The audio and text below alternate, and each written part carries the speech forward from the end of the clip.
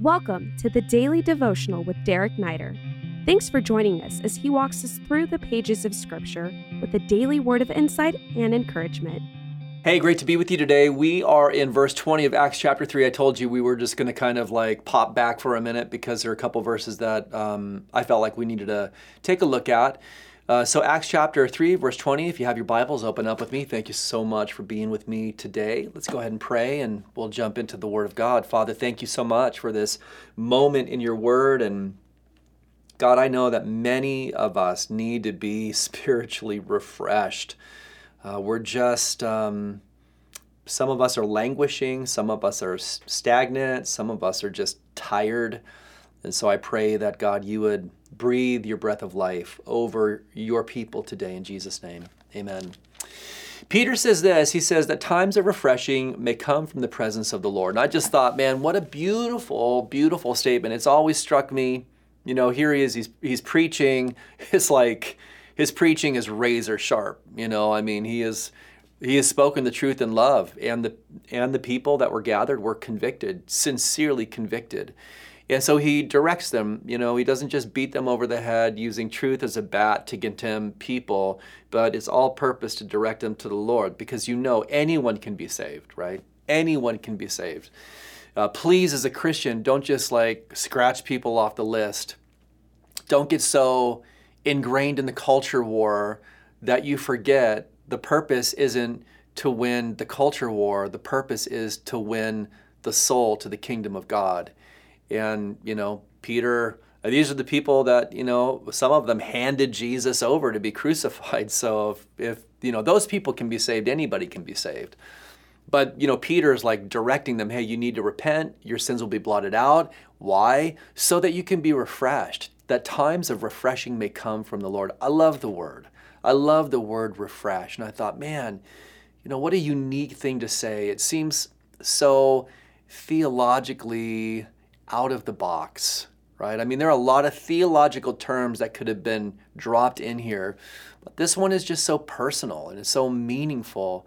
And I think it really conveys the reality that, and maybe even tied to, you know, I don't want to put words in Peter's mouths or thoughts that weren't there, but just kind of reminded of the woman at the well and how, you know, Jesus said to her, the thing that you've been longing for all along is living water.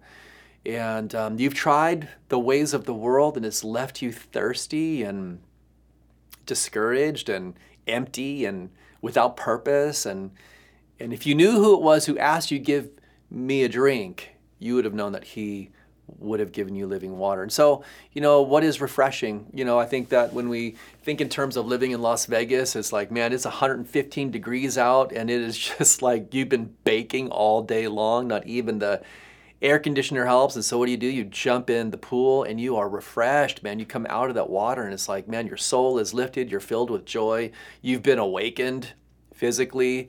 And all of those things I think are true in a spiritual sense when we think of the word refresh. I'm sure you would have some words that you would add to that. But man, this is what the Lord does. And he does it when we are in his presence.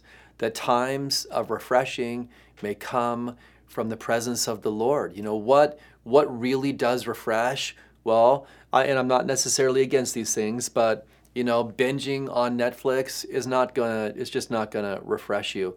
Going and, you know, having a gluttonous moment with some sushi, even though it's probably, you know, really fun, in the end, it's not gonna bring the spiritual refreshment that you need. Engaging in some hobby, those things may be good and they're opportunities that God provides, but really it's the presence of God. It's taking time in silence and solitude with the Bible open and just seeking the face of the Father in prayer. You know, not his hand, but his face. And in those moments, you know what he does. He lifts your eyes to the hills and you're reminded where your help comes from. I know today that some of you, man, you've been languishing. You know, it's been maybe a hard season and you're emotionally spent, you're tired, you know, you're exhausted from the trials you've been confronted with. You've gone through religious rituals, you know, and Christian rituals, not that they're bad, but, you know, nothing seems to really meet that need that's in your heart, and you're just kind of wiped out. I want to encourage you today to really lean into God and take some time after this devotion and just open up your heart, make space for God to bring that refreshing, that joy, that uplifting, that reviving that He wants to bring to your heart, and then just receive it as a gift that comes from Him. May God bless you and really strengthen you today.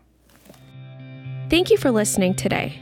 We are excited to ask our faithful listeners to pray for an event we are holding in Tijuana, Mexico on November 11th and 12th. The first day, we will have people from all over the city come, people who are impoverished, sick, and suffering, to provide free medical services of all kinds and prayer for supernatural healing. And the next day, as they gather in the soccer stadium, that as they hear the message of the gospel, their lives will be radically transformed. If you feel led to join us and be a part of this event with your financial support, $10 will sponsor one person to attend the entire free event. Our hope and prayer is to fill this stadium with 30,000 people. Please pray about how many people the Lord will have you sponsor. Your gift has the potential of transforming their lives into eternity. Please follow the links in the episode description to give and to stay connected with Pastor Derek Neider.